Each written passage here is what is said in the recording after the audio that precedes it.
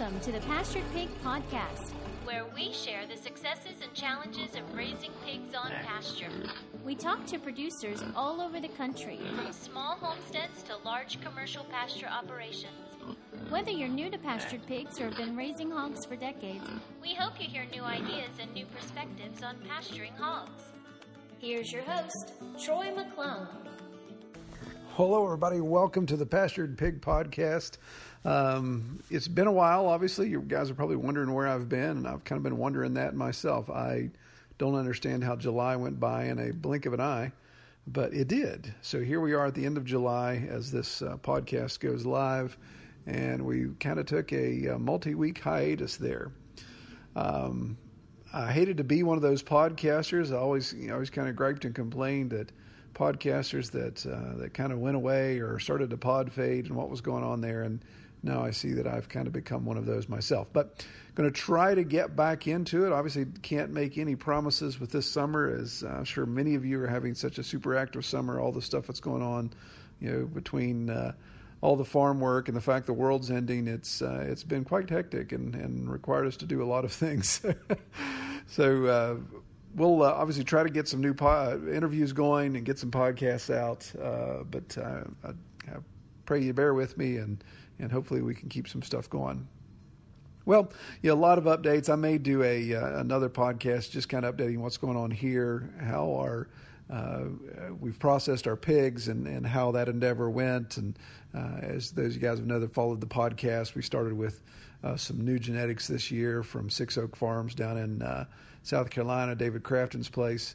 So we'll probably do a podcast discussing all that and some other things that have just popped up that I think would be useful to talk about in the pastured pig world when it comes to what's going on here at our farm. But for the interview today, it's actually it's not a repeat podcast. It's a repeat guest.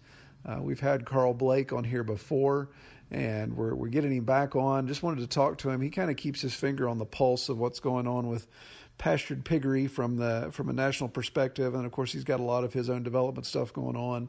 I know he had some new products and things he's rolling out. So I just wanted to talk to him about that and just get his perspective on how COVID-19 has affected the pastured pig market.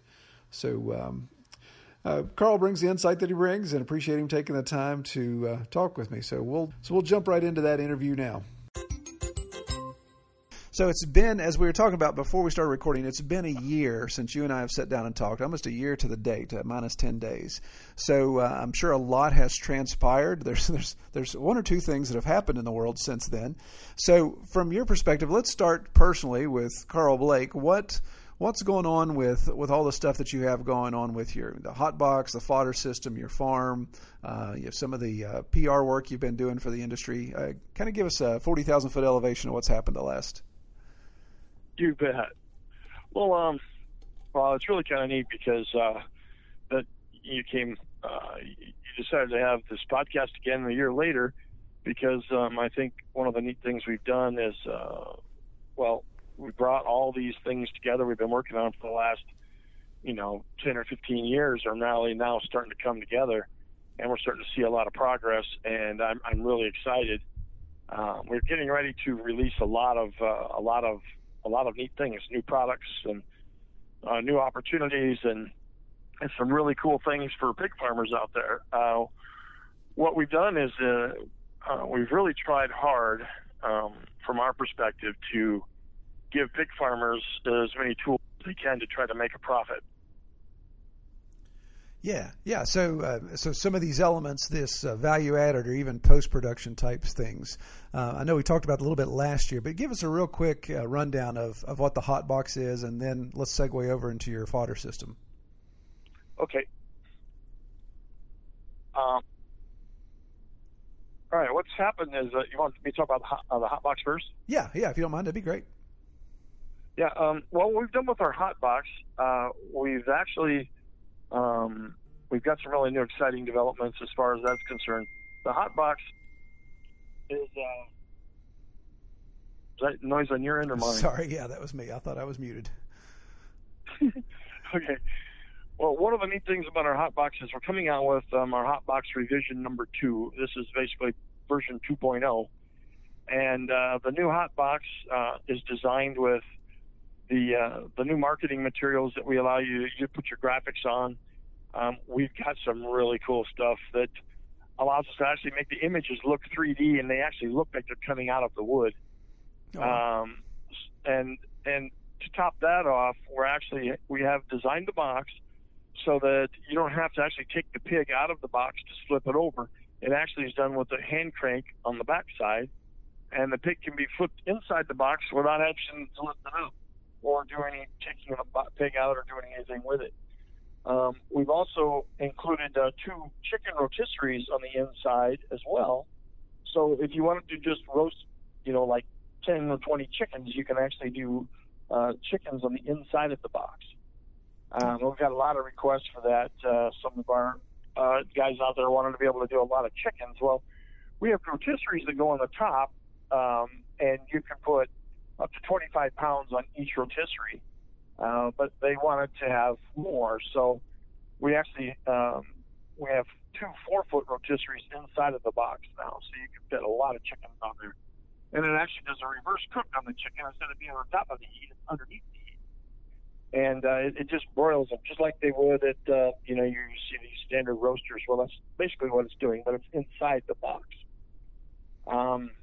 So it makes it a little bit easier for those who want to cater events that, if you don't want to have to lift the pig in and out of the box, it actually can allow you to do that by hand. And the box is designed a little bit differently in that it's round instead of square. So you don't see that on the outside because it kind of disguised that. We actually have our marketing panels that go on the sides are square, and it hides the round box. But it's an amazing upgrade, and I think a lot of the chefs and others out there that are trying to do larger events, they'll be able to use our new hot box in a variety of ways. Yeah, no, that sounds great. So is Hotbox 2.0 now in production and available, or is that something that's rolling out later this year? Well, the version 2.0 is actually available. It'll be available in 2 weeks to order. We have them. We have the prototypes done, and we've done all our testing. And now all we're doing is we're taking orders for them, and they can ship in 4 to 6 weeks. Yeah, awesome. All right. They're a little bit more difficult to make because of it's all round stainless steel. Yeah. But the neat thing is it gives us the ability to do so much more with it in terms of making it easier to use for the end user. And that's really what we're trying to do. Yeah, I think, and again, I can refer back in our show notes to last year's podcast, but those not familiar with the Hotbox, if you haven't heard that interview, really, I think the key takeaway, and add to this, Carl, or correct me if I'm wrong, but the real key takeaway is it's making these pig roasts, these food prep opportunities be more cost effective because it greatly reduces the amount of time cooking. So instead of burning an entire day or even a weekend, you can do things a lot quicker with this with this technology, with this food prep. Is that correct? Absolutely. The claim to fame here is that we can do a 100-pound pig in 4 hours. Yeah. That is key.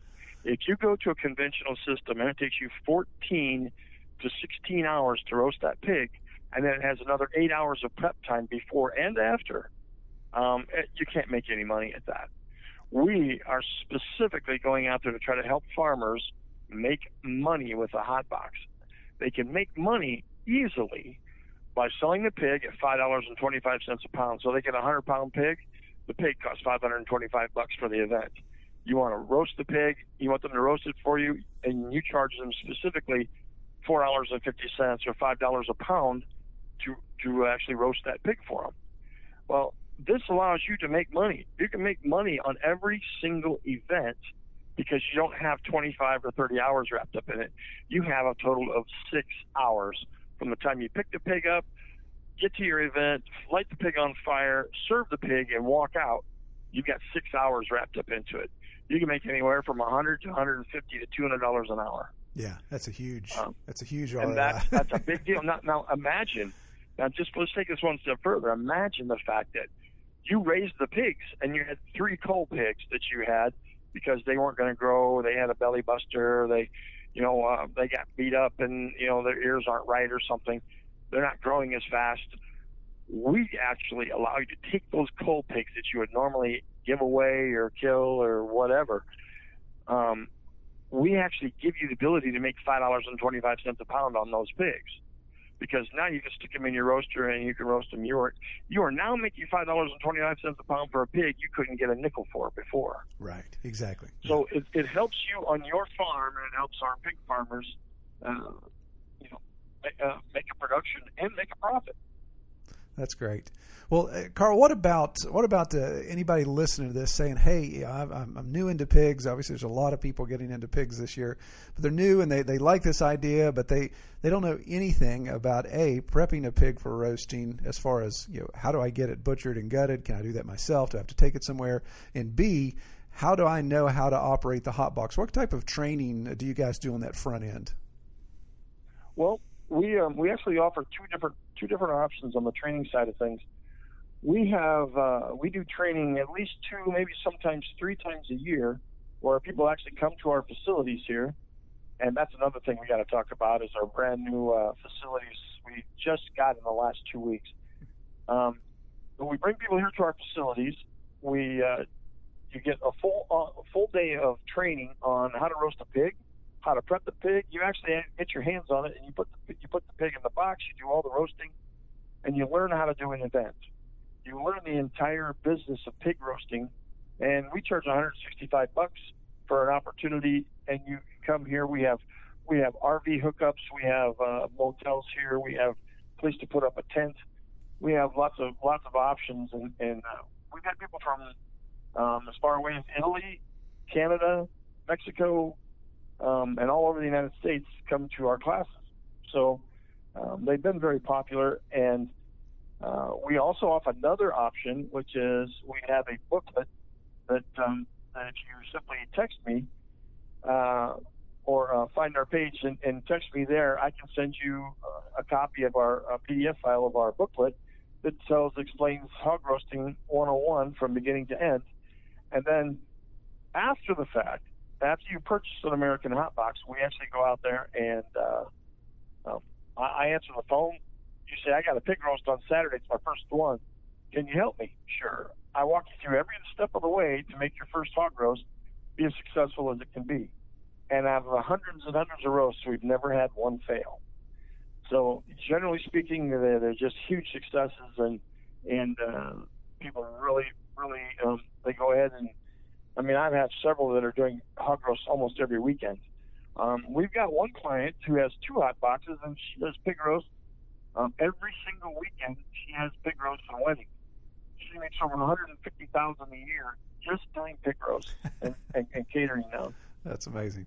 So, yeah. So remind everybody where here is. You're in the Midwest, correct? No, I'm located in Eldon, Missouri. Yeah. Okay, that's what I thought. We're right down here next to the Lake of the Ozarks, and we're about 4 miles away. And we have a really beautiful facility here. We purchased a new farm, a new 75-acre farm, and we have a huge lake on it.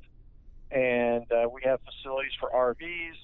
We have our pigs there. We have we're actually building fodder systems there. We're building hot boxes, and we're doing lots of manufacturing and stuff. So there's a lot of neat things to see. Yeah, sounds like it. Definitely sounds like it'd be a good trip.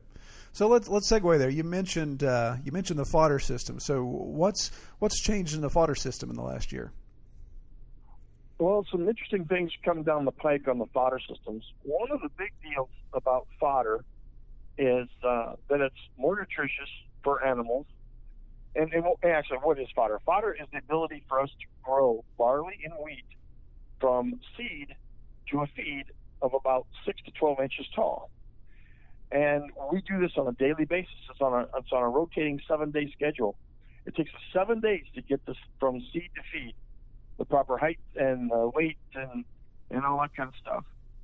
So what we do is we actually grow it in a chamber, and we manufacture these chambers. So we've come up with various sized chambers that we have. We have one that produces 25 pounds a day for the small people that just want to grow fodder in their basement or their garage or in their back room or wherever. It's a small unit that only only produces 25 pounds a day, but it's great for those who want to do chickens and they do a few rabbits and they have a couple goats. It's enough feed to be able to feed those animals on a daily basis. We have a 150-pound unit. It's called the Grow Cube 150, and that's just totally turned out to be amazing. It's enclosed in polycarbonate. We reduced the prices on our products. Our products for fodder systems cost half or less than what all the other competitors out there are producing, and we guarantee ours to grow. We've also included some really neat functionality in our grow systems now to combat mold and mildew. We've actually, through my work developing ultraviolet light systems, we're actually using UVC in all of our boxes. We've designed a filtration system that allows you to clean your seed before you put it in the box. All of our competitors, everyone was always taking the approach that we need to eliminate mold and mildew in our fodder systems by putting things inside the fodder box. Well, one of the things I've done is I pioneered utilizing hydrogen peroxide instead of bleach. And bleach is horrible for humans, animals, plants, everything. But hydrogen peroxide is actually a really, it occurs naturally in the body. So hydrogen peroxide has been a good solution. However, it wasn't the end-all to be-all. And so what I've done is I did a lot of more research and I decided to look at it differently. And we did that by looking at the fodder systems as being eliminating the mold before we even put it in the box. How do we do that? Well, one of the things we did was we developed a centrifugal system that takes all the mycotoxins, the cytotoxins, the aspergillus spores, all that kind of stuff, knocks them off the seeds, cleans them up, and then separates the bad germinating seeds from the good germinating seeds, and then removes any of the impurities like corn or soybean seeds or pellets. A lot of your farmers out there, a lot of your mills out there are trying to make, they'll sell you seed, like barley seed, for feed, and they don't guarantee the germination, and it's got a bunch of junk mixed into it. Well, our filtration system allows you to buy that seed at a lower cost, to run it through our system, and totally cleans it up. And now it's mold-free, and you can put it in your fodder system, grow it in your fodder system in a 7-day cycle and never see mold ever. Yeah. So we've done some really neat things. The actual fodder box itself has an ultraviolet light system built into it, right into the plenum system, which is, we've designed the plenum system that works with our air conditioning and heating system, so it cools it and heats it properly. But at the beginning and the end of our system, our ultraviolet lights, we've designed special boxes that don't allow the ultraviolet light to come in and burn your eyes or, touch your skin or anything like that. But it kills all the mold running through the air, all of the spores, all of the bacterium, any of that stuff that's floating around in the air being recirculated back inside the box. We're killing it before and after the filtration system. So this allows you to grow 100% fodder, clean as a whistle, every day of the week. And so we've got some really neat and interesting boxes out there. We've got the 150. We have a 500-pound-a-day box. We have a 1,000-pound-a-day box. And then we also do a 2,000-pound-a-day box. Yeah. Wow. And they're all fully automated except for the seed and the feed portion of it. All you do is it takes you an extra 5 minutes a day. You go in and you seed it. You pull the feed out. You put the seed in, you shut the door and walk away. The next day you come out, take the feed out, and then put the seed in. Just one day into the next. You don't have hundreds of hours wrapped up in cleaning it up and cleaning the mold and mildew out and power washing it every day. And you just don't have those issues with our fodder systems. Yeah, that sounds incredible. Now, am I mistaken? Did I see that these units are completely self-contained, but some of them are even on rolling chassis, correct? Yes, we actually have some. We have our mobile unit. We have a mobile unit that you can hook up and pull behind you. And a lot of horse people like those. And I mean, there's just a lot of good use for the trailer, because you can actually take it out to a field and hook up water and power to it. And we're working on a solar version so that it can be run outside with no backup or anything. As far as no power, we've had people that are off the grid, and they like something like that. So we're working on a lot of different versions of the system as we go, and one of the what allows us to do really good things is the mobile unit.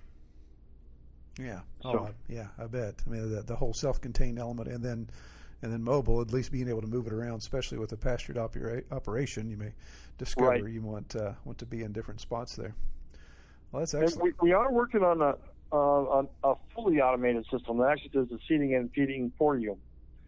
And we will have something to show. It's going to be another 6 or 8 months before that's actually available. But we have a prototype that's actually functioning right now, but we haven't finished it.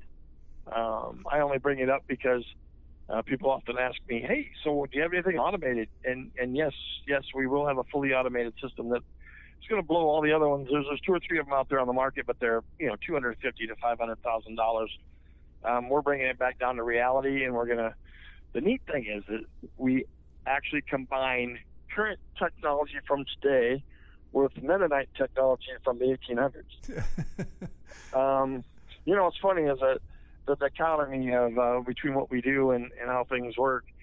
The dichotomy of working with Mennonites is really kind of neat because I took a picture one day of my stainless steel coming in from one of the factories that's 8 miles away. They had 4 horses hooked up to a flatbed trailer, and a guy was standing up in the back with the horse reins in his hands, and he brought in a ton of stainless steel for us to build our fodder boxes and our American hot boxes. And they brought it in with a horse. I just can't imagine that anyone could really understand the dichotomy there. But the thing is that it really, really has helped us develop better systems. Awesome. I've always been the guy in the computer systems my whole life. That's all I've ever done is some high-end computer stuff, and it was so cool when I just said, guys, we can't go out and make these computer systems work for people because people want to change them and they touch them and they mess them up. And I said, we have to develop an analog system that runs and controls our American fodder box without a computer intervention or the ability for a customer to go in and fiddle fart around with it. Well, we did that. We've actually designed and built all of our fodder systems are all completely analog.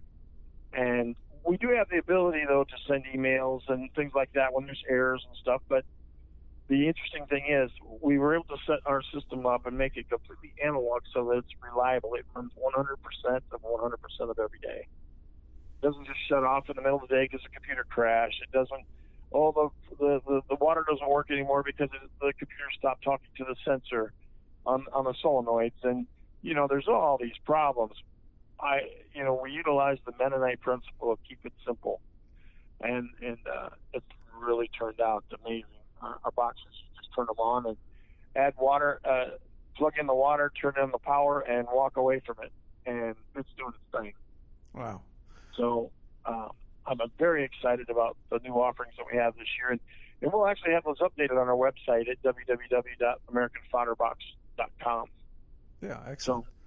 Yeah, my goodness, it sounds like there's some really good advancements going on there. I can understand why you'd be excited about all that.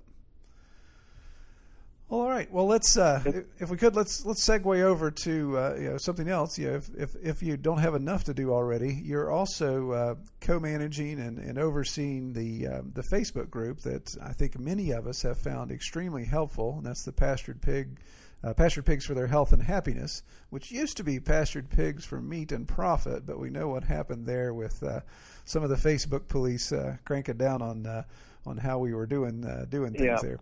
But tell me a little bit about that group. Why do you think that's such an asset and so important for us to network like that?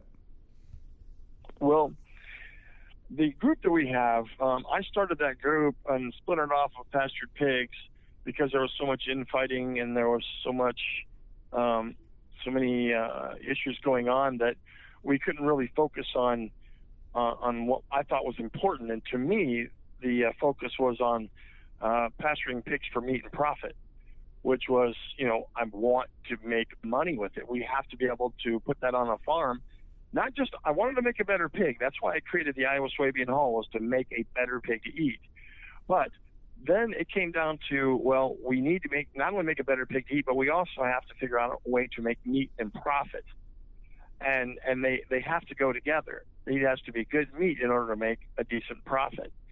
Well, the Facebook thing started happening, and they started deleting groups and everything else, and we changed our name so we didn't come up on their radar to Pasturing Pigs for Health and Happiness. It was more tongue-in-cheek than anything. But one of the things that we actually did is that I spent, an inordinate amount of hours, and Courtney will slap me over the head and tell people this, but the thing is that I spent, 24 hours a day answering questions for people with pigs. And that's how the group started. And we had 1,500 people in 3 days. And then quickly, we've gone up to 10,000 users now. And the group is there to help anybody with pigs. We want to help them all. We try to give them direction. When they ask us, do we use these pigs? Do we use that pigs? Well, there's a lot of variation out there, but we try to keep it towards making money and making a profit, because that's the only way you're going to be able to stay there next year. I don't mind helping the people that want to, raise pigs for their own use. They can all participate in the group. But we're really trying to help them manage and make a profit at it so that we could raise more pasture pig people out there throughout the United States to help our local economies. And that's really what the goal of our group has been, is to really reach out and try to make sure those people can make a profit and show them the kind of pigs that can make a profit, and then try to help them solve their biosecurity issues and health issues. And there's just so many different things that our group approaches. We have so many really good people that are just phenomenal at answering questions. They know the health thing is cold. They know just about anything that's to do with pigs. Our people in our group are really, really well suited to be able to give extremely good answers. And in many cases, our answers, like 2 weeks ago, we actually identified the problems with the pigs, and they took the pigs into the vet, and the vet said, no, that's not what they have. And the vet said, here, this is what they've got. Treated them for the wrong thing. The pigs died. So they did a post, came back and said that, yeah, we were exactly right. We knew what we were talking about, and the pigs were dying from it, and they treated them as we had mentioned, and magically the pigs survived. So I'm not saying that all vets are bad. I'm just saying that there's a lot of vets out there that don't know anything about pigs, and no longer, because due to the fact that the veterinarians are being co-opted into the big pig CAFO arenas, and they never see pasture pigs. So a lot of the diseases they never see. They couldn't identify it if it hit them in the head. Right. So that's one of the things that we do, is really try to put a good eye to it. It's really hard to try to recommend a solution for a pig you're only seeing a picture of or a short video of, and it's really hard to armchair. What do you call that? Armchair quarterback. Armchair quarterback. Right. Yeah. Especially it's really hard to do that and be right every time. Why, the expectation sometimes is more than we can handle. But we really try hard to be able to help people solve their problems and give them good solutions to the problems. Some of the things that we're making for the group, I make a deherring tool.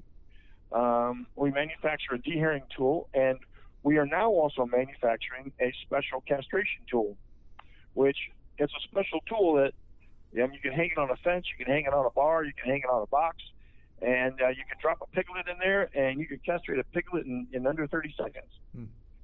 And it's really works. One person can do it. It's very simple, and it doesn't cost a lot of money, and it's a good solution. So we actually manufacture those things right here for our group members, and we always offer to them first.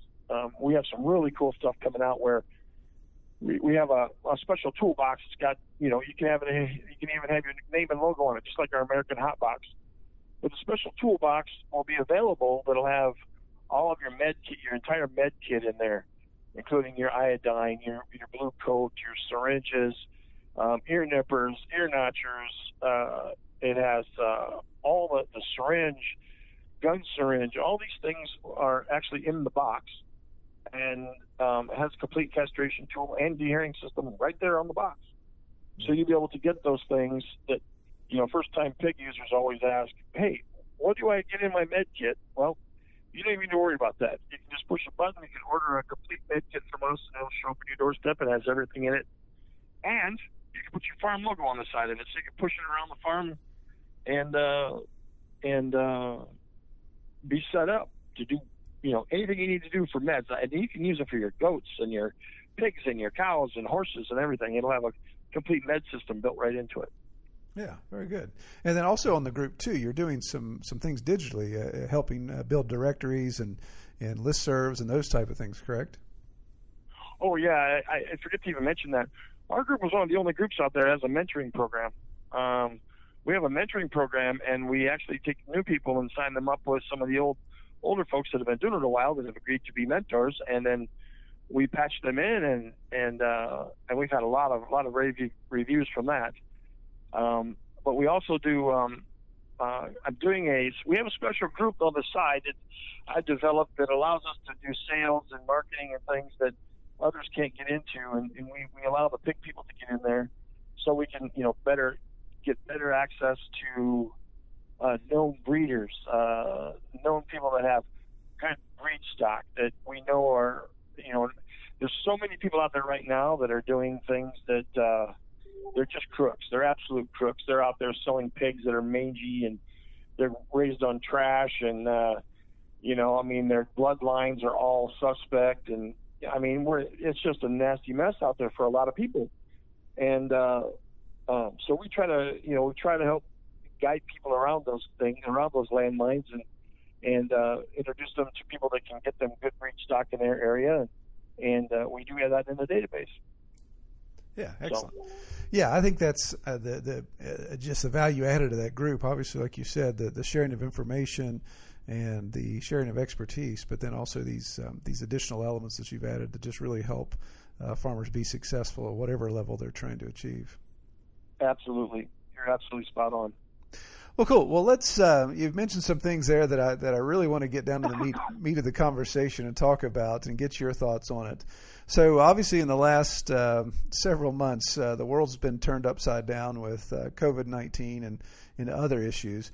But as it pertains to pastured pigs, what are you seeing from your perspective? What's going on with the pastured pig industry as it's aligning with COVID-19 and some of the ramifications of that? Well, some of the biggest problems that occurred are the processing problems. Number one. Number two, it's the confinement pigs that are being given to or passed out or purchased by pastured pigs people thinking they're getting a deal when in fact they're just buying somebody else's health problems. Those are probably the two biggest things. Right now, we can really get a lot of sales out there. I know lots of people are getting 400% or 500% more in sales than they did the same time last year. So, what the problem is, if you can't get that pig turned into a pork chop, you're pretty much stuck. Right. Unless, of course, you can kill it on farm and you can sell them locally. Which I predicted there'd be a black market at some point, and that black market would be, guys buying pigs from farmers, and the farmer hanging the pig up and processing the pig right there on the spot, just handing you your primal cuts, and you get to take it home. I foresee a lot of that going to be happening when we have to resort to the fact that there isn't any processing plants. We are actually looking at. I've been helping and assisting others with trying to build the portable processing plants and modular processing plants. We're actually looking at putting one up ourselves just for us to be able to sell our pork and make sure that we can get it into pork chops at all times. Guys like Walter Jeffries, he's got his own USDA plant. Rock on, dude. That's how you do it. Right. You raise the pigs, you process them, you do them right there on your farm, be damned with everyone else. You're going to make money whether they like it or not. And that's, I give Greg Gunthorpe and I give Walter Jeffries, huge thumbs up for busting their ass and getting out there and making that kind of making their own processing plants. that's badass. And I mean, that's what's going to be. Look at a year from now. Where are we going to be? And I keep looking at trying to think. Right now, if you're raising a bunch of pigs and it's going to take 6, 7, 8 months to get them up to speed, I think you're going to be looking at having pigs right at the sweet spot where you're probably get double or triple the price for your pigs. And by this time next year, there's going to be a whole slew of brand new processing facilities all across the country. So I believe that will lighten up a little bit as long as guys like JBS and Tyson don't try to stuff their pigs down the throat of our local processors. I foresee that as being something that that's going to lighten up for us. But I do believe you're going to get a better price for your pork. Yeah, it's interesting. So, yeah, what I've seen just on the Facebook group, people sharing they're either sold out of all their cuts or they've already got their deposits taken on their next processing run. I mean, even where we are, the small operation that we have on our farm, interest immediately. I mean, I've barely had to lift a finger to even tell people that I have pork available, and it's been moving really well. The issue, like you said, the flip side of that, and here in West Virginia, our agriculture commissioner invited a lot of the large Midwest producers to bring their livestock into West Virginia. So it has tied up a lot of our smaller state inspected processors. They're booked. Some are booked all the way out to February of 2021. So it's been a little bit of an issue there. But yeah, I think in the grand scheme of things, the pastured pig market is those of us that have our own stock, that have a good line on genetics, are going to be in good shape. Now, you'd mentioned something about the CAFO pigs, and that's what I see constantly. If you just flip through Facebook, you see people constantly showing a picture of a pink pig out in their pasture that's got an issue. Hey, this pig's doing this, or its eyes are running, or it's coughing, or it's wheezing. So you mentioned that's we're getting hundreds of those. Yeah. So so what's your opinion on that? Is that just absolutely taboo? Stay completely away from it. You don't even want to mess with that, or is that just too much of a challenge to take on? Well, I guess you've got two schools of thought. You'll get, if you watch it and say, hey, I just bought these pigs, now what's going to happen? And then you'll get like 40 or 50 answers, and half of them will be like, well, actually maybe 2 or 3 of them will be like, well, I bought them and I raised them with no problem. And then you get the others to say, oh my God, I got those pigs, and 3 days later I had half of them die, and by the end of the next week I had 12, and now I got 3.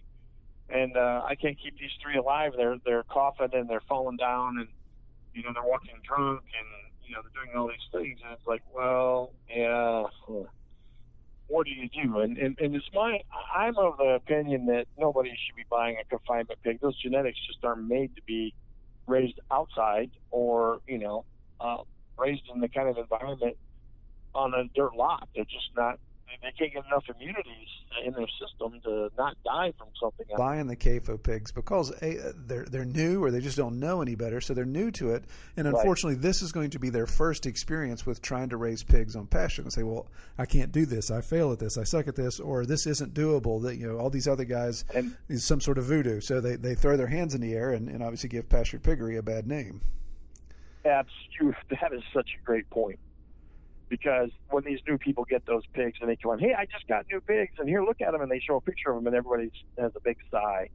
You can feel the entire group have a heavy sigh. Right. I mean, you actually can hear it. And then, from then on, so, you made the exact point. I didn't think to bring that up, but that is absolutely true, right to the core. So, I mean, it's an issue. Definitely an issue. All right. Yeah. Well, and I want to tell you, I thank you for doing these podcasts. I believe that they're useful to a lot of people, and I think that I don't know how many people will listen to them, but I know that we can help try to increase your listenership, because I do believe you're putting out. You've got a lot of thoughtful questions and things today, and I think that I think you're right in the vein of it, so I think that's real good. Well, thank you. Yeah, we're trying. Obviously, our audience is very finite. We're very specific, but I think it's something I've enjoyed. I've learned a tremendous amount. I mean, I've been doing pigs for 7 years now, but I can still consider myself a novice at it, and just learn so much listening to other people and talking to them. But no, I'd appreciate obviously any help there. In fact, you dropped 2 names there. I've been trying to get on the podcast and just haven't been able to figure it out, work it out. But if you could help get Greg and Walt on for me, I'd love to do that, because those are the 2 guys I've had on my list for a while.